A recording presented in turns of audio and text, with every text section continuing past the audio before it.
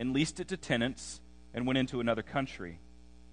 When the season came, he sent a servant to the tenants to get from them some of the fruit of the vineyard.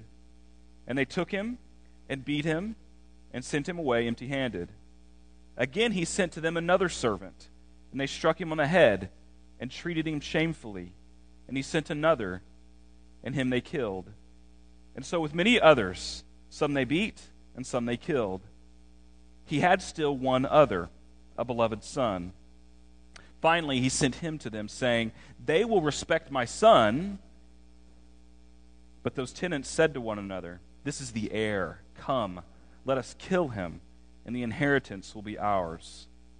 And they took him, and they killed him, and they threw him out of the vineyard. What will the owner of the vineyard do? He will come and destroy the tenants and give the vineyard to others. Have you not read this scripture? The stone that the builders rejected has become the cornerstone. This was the Lord's doing, and it is marvelous in our eyes. And they were seeking to arrest him, but feared the people, for they perceived that he had told the parable against them. So they left him, and they went away. This is God's word. So here Jesus returns to the use of parables. Mark has not recorded a parable of Jesus since chapter 4. Mark deploys the parables of Jesus less than any other gospel writer. And if you remember in chapter 4, he makes it clear that for those with faith, the parables can be understood. But for those who are opposed to Jesus' teaching, for those without faith, the parables are just going to bring more confusion. Yet what we have here in this parable, what we have here is very little confusion. There isn't much to guess at. What we have here is probably the clearest of all Jesus' parables. There's nothing really enigmatic here.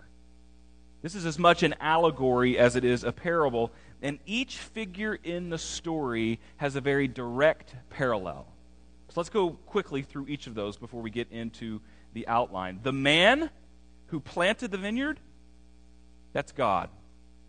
God is the owner and the planter of the vineyard because he's the owner and the planter of everything. The vineyard is Israel. Frequently in the Old Testament, Israel is referred to as a vineyard. So for centuries, the vineyard had been the national symbol for Israel. Remember the ancient Jewish coin that I showed you a few weeks ago? The coin with a palm branch on one side? Look what's on the other side. A cluster of grapes. So it's a vineyard. This is Israel. This is their symbol. This is their bald eagle, right? This idea of being a vineyard. The tenant farmers in the story, these are the religious leaders. These leaders are basically sharecroppers. This practice was very common in ancient Israel. You had wealthy landowners negotiating terms with farmers. These tenant farmers, they would farm the land. The owner would take a predetermined cut of their crop, of their fruit, and then the farmers would make their living off the rest. I don't have to explain this to this crowd.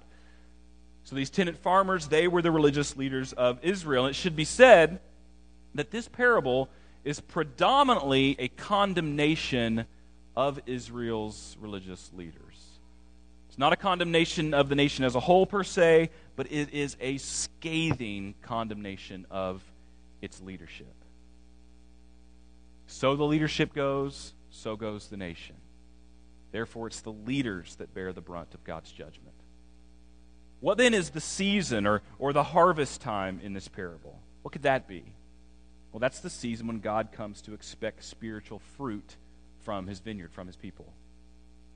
The servants sent to collect the fruit, these are the different prophets of God sent to Israel. Beginning with Moses, God sent prophets and spokesmen to his people. These are the servants in the parable. And then the beloved son. The beloved son of the vineyard owner is, of course, the Lord Jesus. Jesus writes himself into the story. So those are the component figures in this parable. And its meaning is very plain. And so as we walk through it this morning, I'm going to unpack it in 5 ways. I'll talk about redemption, rebellion, rejection, retribution, and then retreat. So let's first talk about redemption.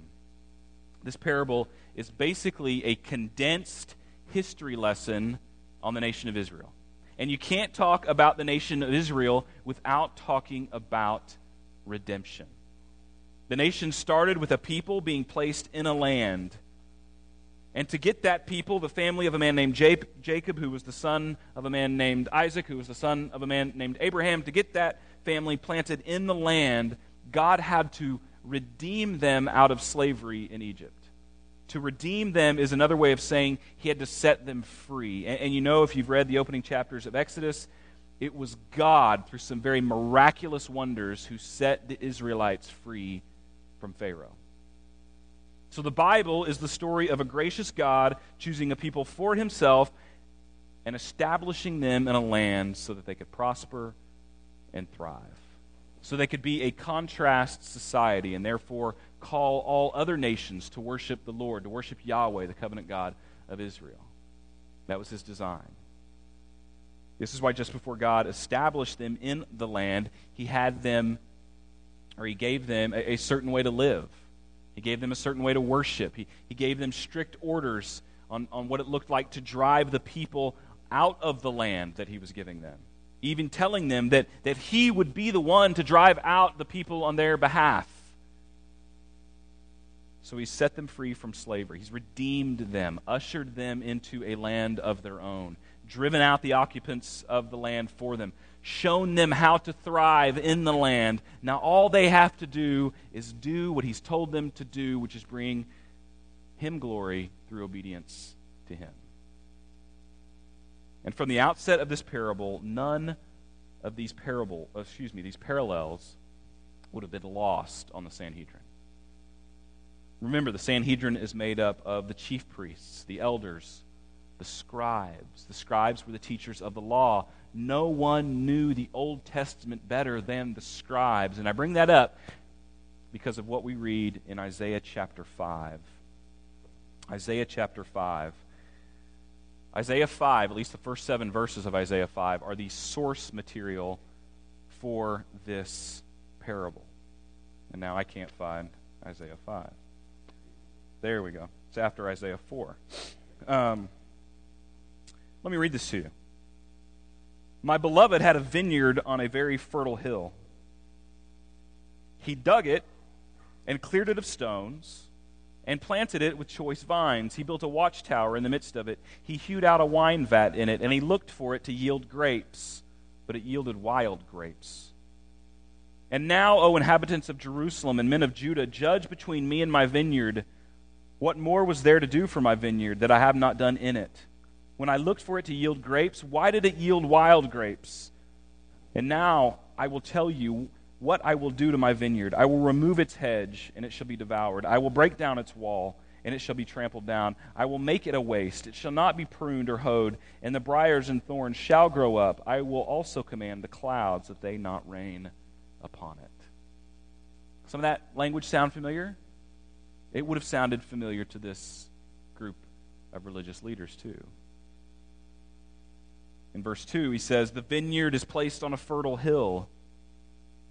But in order to guarantee its success, he did all the things that you're supposed to do to have a quality fruit-bearing operation. He planted the choicest vine. He got a good plant, the right plant for the region, the choicest vine. He built a tower in the middle of it, a tower to protect it from intruders and from critters and whatever else could come into the vineyard. He hewed out a big wine vat so that the juice from the grapes could be crushed and contained. This is everything you did to produce a good vineyard. When you did all these things, you would expect that the whole operation would produce good fruit. But this vineyard in Isaiah 5 produced only buhushim. That's the Hebrew word for sour berries. Basically stinking, rotten grapes.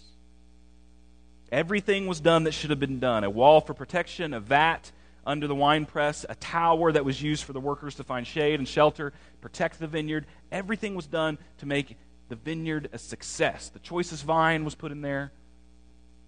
What happened? Isaiah interprets the whole prophecy for us in verse 7 here.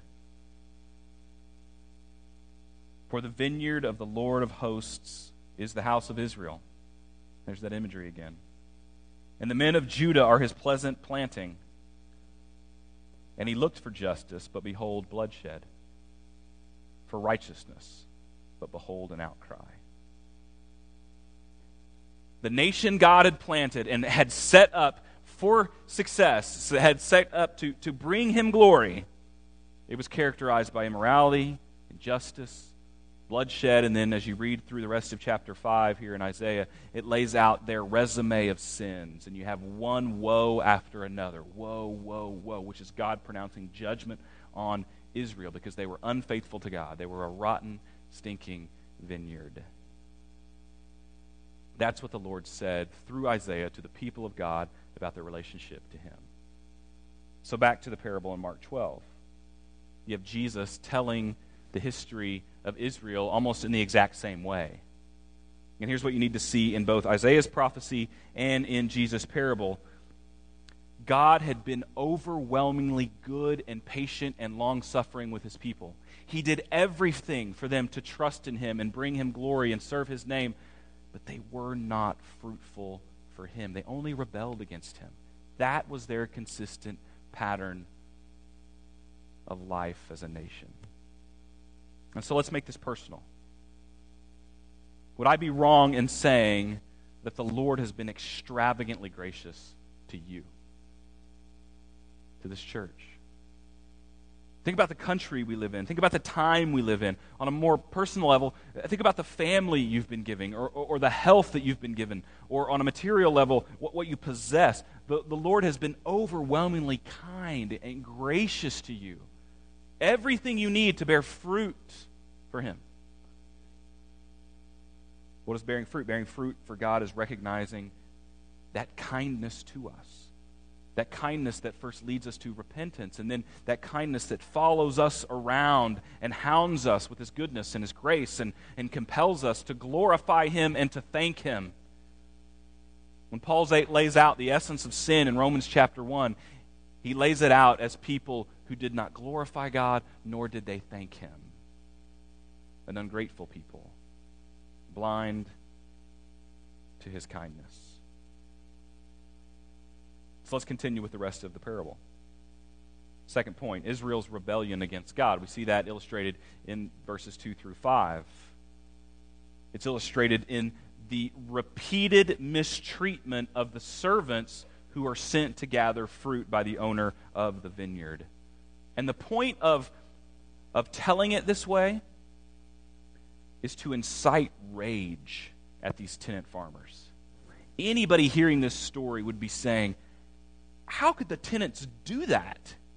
How could they get away with this? This is outrageous. This is ingratitude. The servant, he would have paid them according to their arrangement. He wasn't trying to extort them. This is just ingratitude. This is open rebellion. This is wickedness. We have servant after servant after servant. One beaten, one gets his head bashed in. Others are beaten. Others are killed. All of them are treated shamefully. And you can just imagine those standing around listening to this. Oh, wait a minute. Is it a good idea to keep sending servants? You had one that was beaten severely. You had the next one who got his head bashed in. You sure you want to keep sending servants to these tenants? This is a wicked bunch of tenants. But the owner just keeps sending them. People must be saying, enough is enough. You don't send another one. You send an army and you exact retribution. You take these tenants out. These tenants need to die. This is ridiculous. Now again, who do the servants represent? These are the Old Testament prophets. God sent one after another, after another, after another to Israel. The prophets, they called Israel to repentance. They called them back to true worship. Time and time and time again, the prophets came. They denounced Israel's idolatry. They called for remembrance and righteousness. All of them did this. All the prophets, from Moses to John the Baptist. Moses being the first, John the Baptist being the last. That's what they did. And what did Israel do with the prophets? They rebelled against them. They ignored them. They doubted them. They mistreated them. They beat them. They wounded them. They heaped shame upon them. They threw them out. They murdered them. That's the history of the prophets. the history of Israel is filled with a mistreatment of God's prophets. Justin Martyr, one of the early church fathers, in his dialogue with a man named Trypho, he accuses the Jews of sawing Isaiah in half with a wooden saw. We actually see a reference to it in Hebrews 11:37. The prophet is not named, but most think it is the prophet Isaiah. You know, as you read the prophets, they attempted to stone Ezekiel. Amos had to flee for his life. Zechariah was rejected, and according to 2 Chronicles 24, he was also stoned. 1 Kings 22, Micah was beaten in the face. Read the Old Testament and you see the uniform hostility that's directed to the prophets. The amount of hostility varied, expressed itself in different ways, but on a whole, it increased, it escalated. It escalated all the way down to John the Baptist, and what did they do with him? They chopped his head off. You read the Old Testament, and it is not a story of a people, a faithful people living for God. It's the story of a stiff-necked people and a rebellious people who God is being amazingly patient with and kind to. He's graciously calling them back to himself.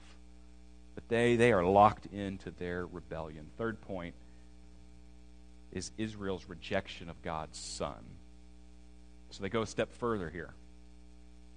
And this is where the story gets really amazing. Verse 6, he had one more official to send. He's exhausted all of his servants. He's got one more, a beloved son. He sent him, last of all, saying, they'll respect my son. Verse 7, those tenants said to one another, this is the heir. Come, let's kill him. Let's take the inheritance as our own. The crowd would be expecting, the crowd hearing this story would be expecting that rather than sending the son, that the owner would pull together a force, that he would exact justice, that he would bring about the death of those tenants who brutalized and killed his servants. That would seem to be the just and right response. But no, the owner says, I'll send my beloved son. And who was that? It was Jesus Christ. Third time, beloved son, that phrase is used to describe Jesus. At his baptism, the Father says, this is my beloved son. At his transfiguration, this is my beloved son. Now here, the beloved son. What kind of landowner is this? Servant after servant after servant dies at the hand of these tenants, and the landowner says, I'll send my son. What kind of wisdom is behind this? What kind of thinking is behind this landowner's thinking? His son, distinct from all the other messengers, he's not a servant, he's the heir to all of God's possessions. He has all divine authority. They ought to respect him, but they didn't. They said, let's kill him, and then we'll take everything. And that was the overriding attitude of the religious leadership in Israel, wasn't it? We want power. We want the prestige. We want the religion. We want the accolades of the people. And to keep that, to maintain that, we've got to get rid of the son. And if we get rid of the son, if we get rid of him completely, just get him totally out of the way, then that power will always be ours. So in the story, they killed him, and that's, of course, where our story in the book of Mark is headed. It's headed to the crucifixion. It's headed to Jesus dying on a cross. And this is a death. This is something that the religious leaders had long been planning. He was a threat to their power. All the way back in Mark chapter 3, what's it say? That then and there they conspired to kill him. For 2-3 years, they're trying to maneuver and figure out, how are we going to kill this guy? How are we going to get rid of this guy? This son, we need to do away with him. He's a threat to our power. He's going to take control. We need to take control. They were going to do exactly what their fathers and predecessors had done throughout the history of Israel. They were going to kill the prophet of God. And here's the thing that you have to know. They're not confused. They're not confused.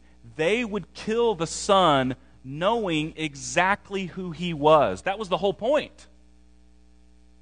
You see the darkness there? You see the wickedness there? It's embedded in this story. It's part of the richness of this story. To take ownership, to take the claim, to take the land, to have all the power, to have the inheritance, it takes killing the son. Therefore, they knew who the son was. They're not confused. And they not only killed the son, they threw him out of the vineyard, which probably refers to the fact that the whole nation rejected Christ. He came unto his own, and his own received him not. They threw him out. And they said, the kingdom is ours. The inheritance is ours. Get him out of here. The heir is dead. It all belongs to us. The vineyard belongs to us. Which that, of course, leads to retribution. Jesus asks a question to get there. He says, what will the owner of the vineyard do? That's a provocative question. What will the owner of the vineyard do? Matthew's account of this parable tells us that the people standing around, that they shouted an answer. They said to him, bring those wretches to a wretched end. Matthew 21:41. Bring those wretches to a wretched end. Jesus, this master storyteller, he has them hooked into this story. They're giving him back the right answer. And then, according to Matthew 21:41, they also said, and he, the owner, he's going to rent out the vineyard to other tenants, to other vine growers who will pay him the proceeds in the proper season, who will do what they were supposed to do, who will honor the contract, who will not kill his servants. And that's exactly what Mark says, too. He'll come and destroy the tenants, and he'll give the vineyard to others. God has been very, very patient for a very, very long time, hasn't he? Hundreds of years have passed since judgment fell on the nation of Israel. But retribution is going to come, and it's going to come from God, and it's going to come against the false and wicked religious leaders and all who follow him and the system that they've built. And it's all going to come in 70 A.D. 70 A.D. Incredibly important date in the history of the world. And just as God had used the Babylonians as his instrument of judgment in 586 B.C., in 70 A.D., God would use the Romans, the general Titus, the son of the emperor Vespasian, and he would come and they would destroy Jerusalem. And such was the devastation in Jerusalem that since the Romans destroyed the city there in 70 A.D., the temple has never been rebuilt. All the records have been destroyed. No one knows what tribe they're in. No one knows who the priests are. There is no priesthood. There are no sacrifices. There are no ceremonies. There is no Sanhedrin. There's no Pharisees or Sadducees, no priests, no chief priests. The whole system, the whole wicked system was utterly destroyed. Because he's going to give the vineyard to others. And what does he mean by that? He means two things. He means the stewards, the tenant farmers, they're going to be completely changed out. Spiritual leadership is going to be given to a new group. Who could that be? Well, we'll first say it's the disciples. This group of ordinary guys, these peasant fishermen and tax collectors and zealots, they're the new tenants. They're now the custodians of the truth of God. They're the custodians and the guiders of the worship of God and the people of God. It's the apostles. They're the new tenants. This is why on the next night of this very week, Jesus will meet with his disciples in the upper room. He's going to tell them that the Holy Spirit is going to come on them and he's going to lead them into all truth. Why does he say that? Because they're going to be the stewards of the truth. That the mysteries that have been hidden from the ages past, they're going to be revealed, and they're going to be revealed to the apostles. The Holy Spirit's going to reveal all truth to them. That's why Jesus says the Holy Spirit is going to take the things of mine and show them to you, to the apostles. They're the new tenants. But in addition to that, as Dwight said, the others also means the Gentiles, you and me. You and me. We're invited now into God's vineyards. His vineyard, we can now drink from his cup. We can enjoy his fruits. We are his people.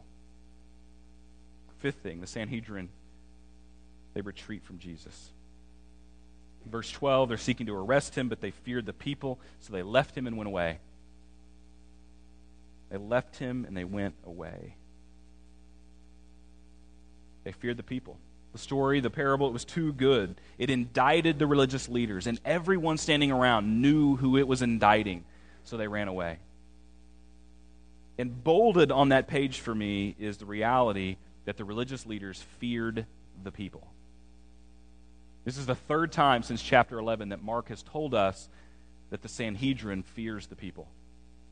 They don't fear the Lord, they fear the people.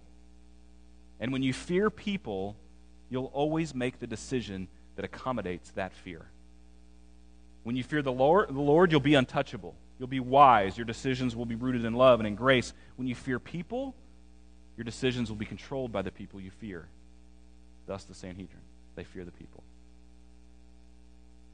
Let me conclude by circling back to verses 10 and 11.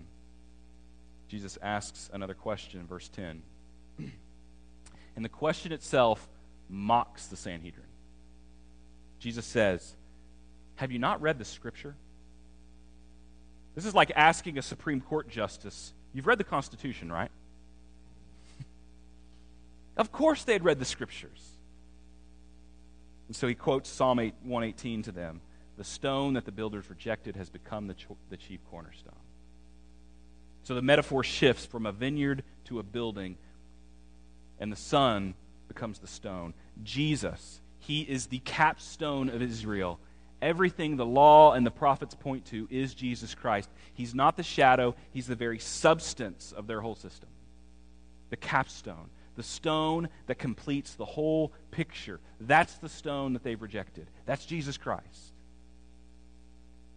So you have to understand, the psalm that he's referencing is laying out what is happening in Israel in this final week of Jesus' life. The stone that's being rejected will come back to be the cornerstone of the kingdom of God. Do you see what's inherent in that analogy? It's the resurrection. To reject the stone does not mean that they're finished with Jesus. They're not finished with Jesus. He'll come back after he's rejected, and he will be the cornerstone from which all the lines are drawn. He's the cornerstone. Not for them, but for the others. For the new religious leaders, for the new people of God, for the new covenant elect of Yahweh. Acts 4:11, 1 Peter 2:6, Romans 9:32 and 33, Ephesians 2:20, all of those refer to Christ as the cornerstone. Ephesians 2:20, the church is built on the foundation of the apostles, Jesus Christ being the chief cornerstone. The cornerstone is what sets all the lines. If it's straight, the whole building will be straight. No more relying on religious leadership. We're going to rely on Jesus Christ to be the cornerstone. And there will be no human explanation for this rejection and resurrection. That's what verse 11 means. This would all be the Lord's doing. And it will be so stunning that we'll all confess together, this is marvelous in our eyes.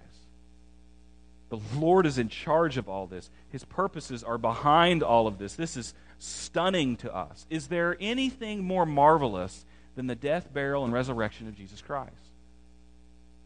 No, there's no human explanation for it.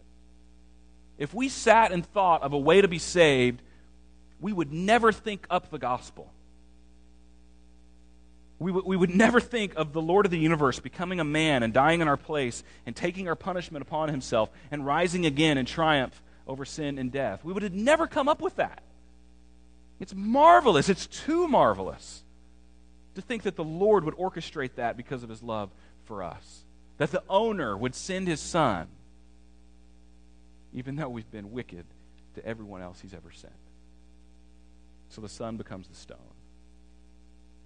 When Matthew recorded this parable, he added the verse, "And whosoever shall fall on this stone shall be broken, but on whomsoever it shall fall, it will grind him to powder." Here's what that means. Either you will fall on Jesus and be broken in conviction, repentance, and salvation, or he will fall on you and crush you to powder. The choice is yours. What will you do with that stone? What will you do with that stone? If you're here today, if you've never given your life to Christ, That stone will be either the thing that breaks you, unravels you, and leads you to putting only your faith in him, or ultimately it will crush you in death. This is why one of the early Christian titles for Christ was the stone. That's what they called him in the early church, the stone. The builders rejected him. All those saved in him have built their lives upon him. Story of a man who traveled to Paris, and he went there with the express purpose of visiting the Louvre. His mission was to see Da Vinci's masterpiece, the Mona Lisa. He stood amongst the crowd staring at the painting for a moment, and he said to himself, I don't like it. Doesn't really seem like much of a painting to me. One of the curators overheard his murmuring. He stopped him and said, Sir, it's not the painting which is judged here. This painting has stood the test of time. This painting is the most highly regarded piece of artwork that maybe has ever existed. When you stand in front of the Mona Lisa, it's not the painting which is being judged, it's you. The man was a little stunned. The curator went on. He says, for you to come in and say you're not impressed with the Mona Lisa, that doesn't say anything about the Mona Lisa, but it says a great deal about you. Jesus' point in the parable is saying the same thing. The religious leaders, they have no position to judge Jesus. He's the cornerstone. If you don't like Jesus, that doesn't say anything about Jesus, but it says everything about you.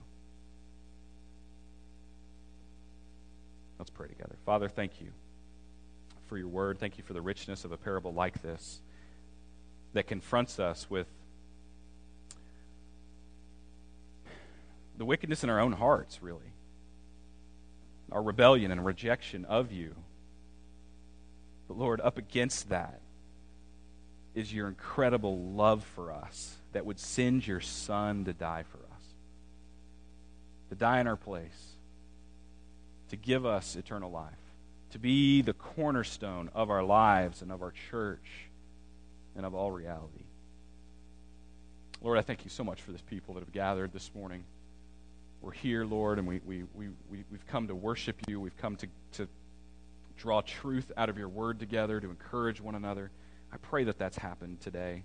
I pray that you're pleased with what's gone on here.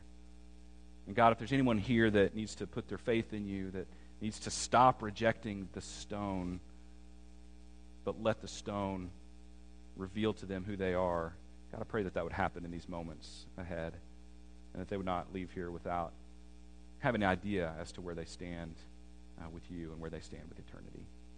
Again, thank you for this time. We love you, and we thank you for Christ. It's in his name we pray. Amen.